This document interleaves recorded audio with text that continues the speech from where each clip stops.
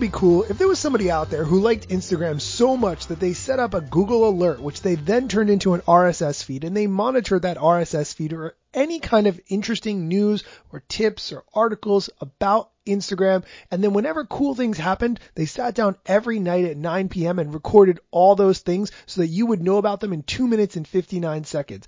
Let's get into it. Today, Matthew McConaughey joined Instagram. You know what that means. All right.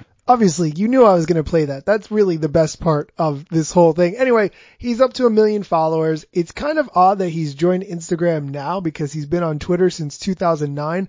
Also, his bio is really unusual and talks about him being a pickle expert, which I can't say that I understand. But anyway, if you're a fan of Matthew McConaughey, check that out.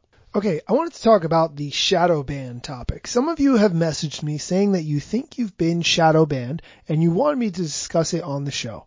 First, let's identify exactly what shadow banning is and what that term means. It means that if you use a hashtag that is not commonly used by a lot of people and you use it on one of your posts in the feed, and then you look in that feed or have someone else look in the feed, they will not be able to find your post.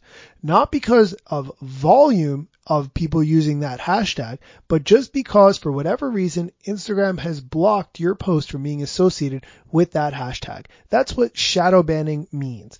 Some people have said they've definitely experienced this. Others just have anecdotal evidence, but here's the official quote from Instagram. When asked about the shadow ban conspiracy, Instagram stated, quote, "It doesn't hide people's content for posting too many hashtags or taking other actions." So as long as you're following the Instagram community guidelines, which are generally don't do anything stupid on the platform and don't be a spammer and don't run a bot, you're going to be fine. However, if your reach has dropped and it doesn't seem like there's any good reason for it, that is not a shadow ban.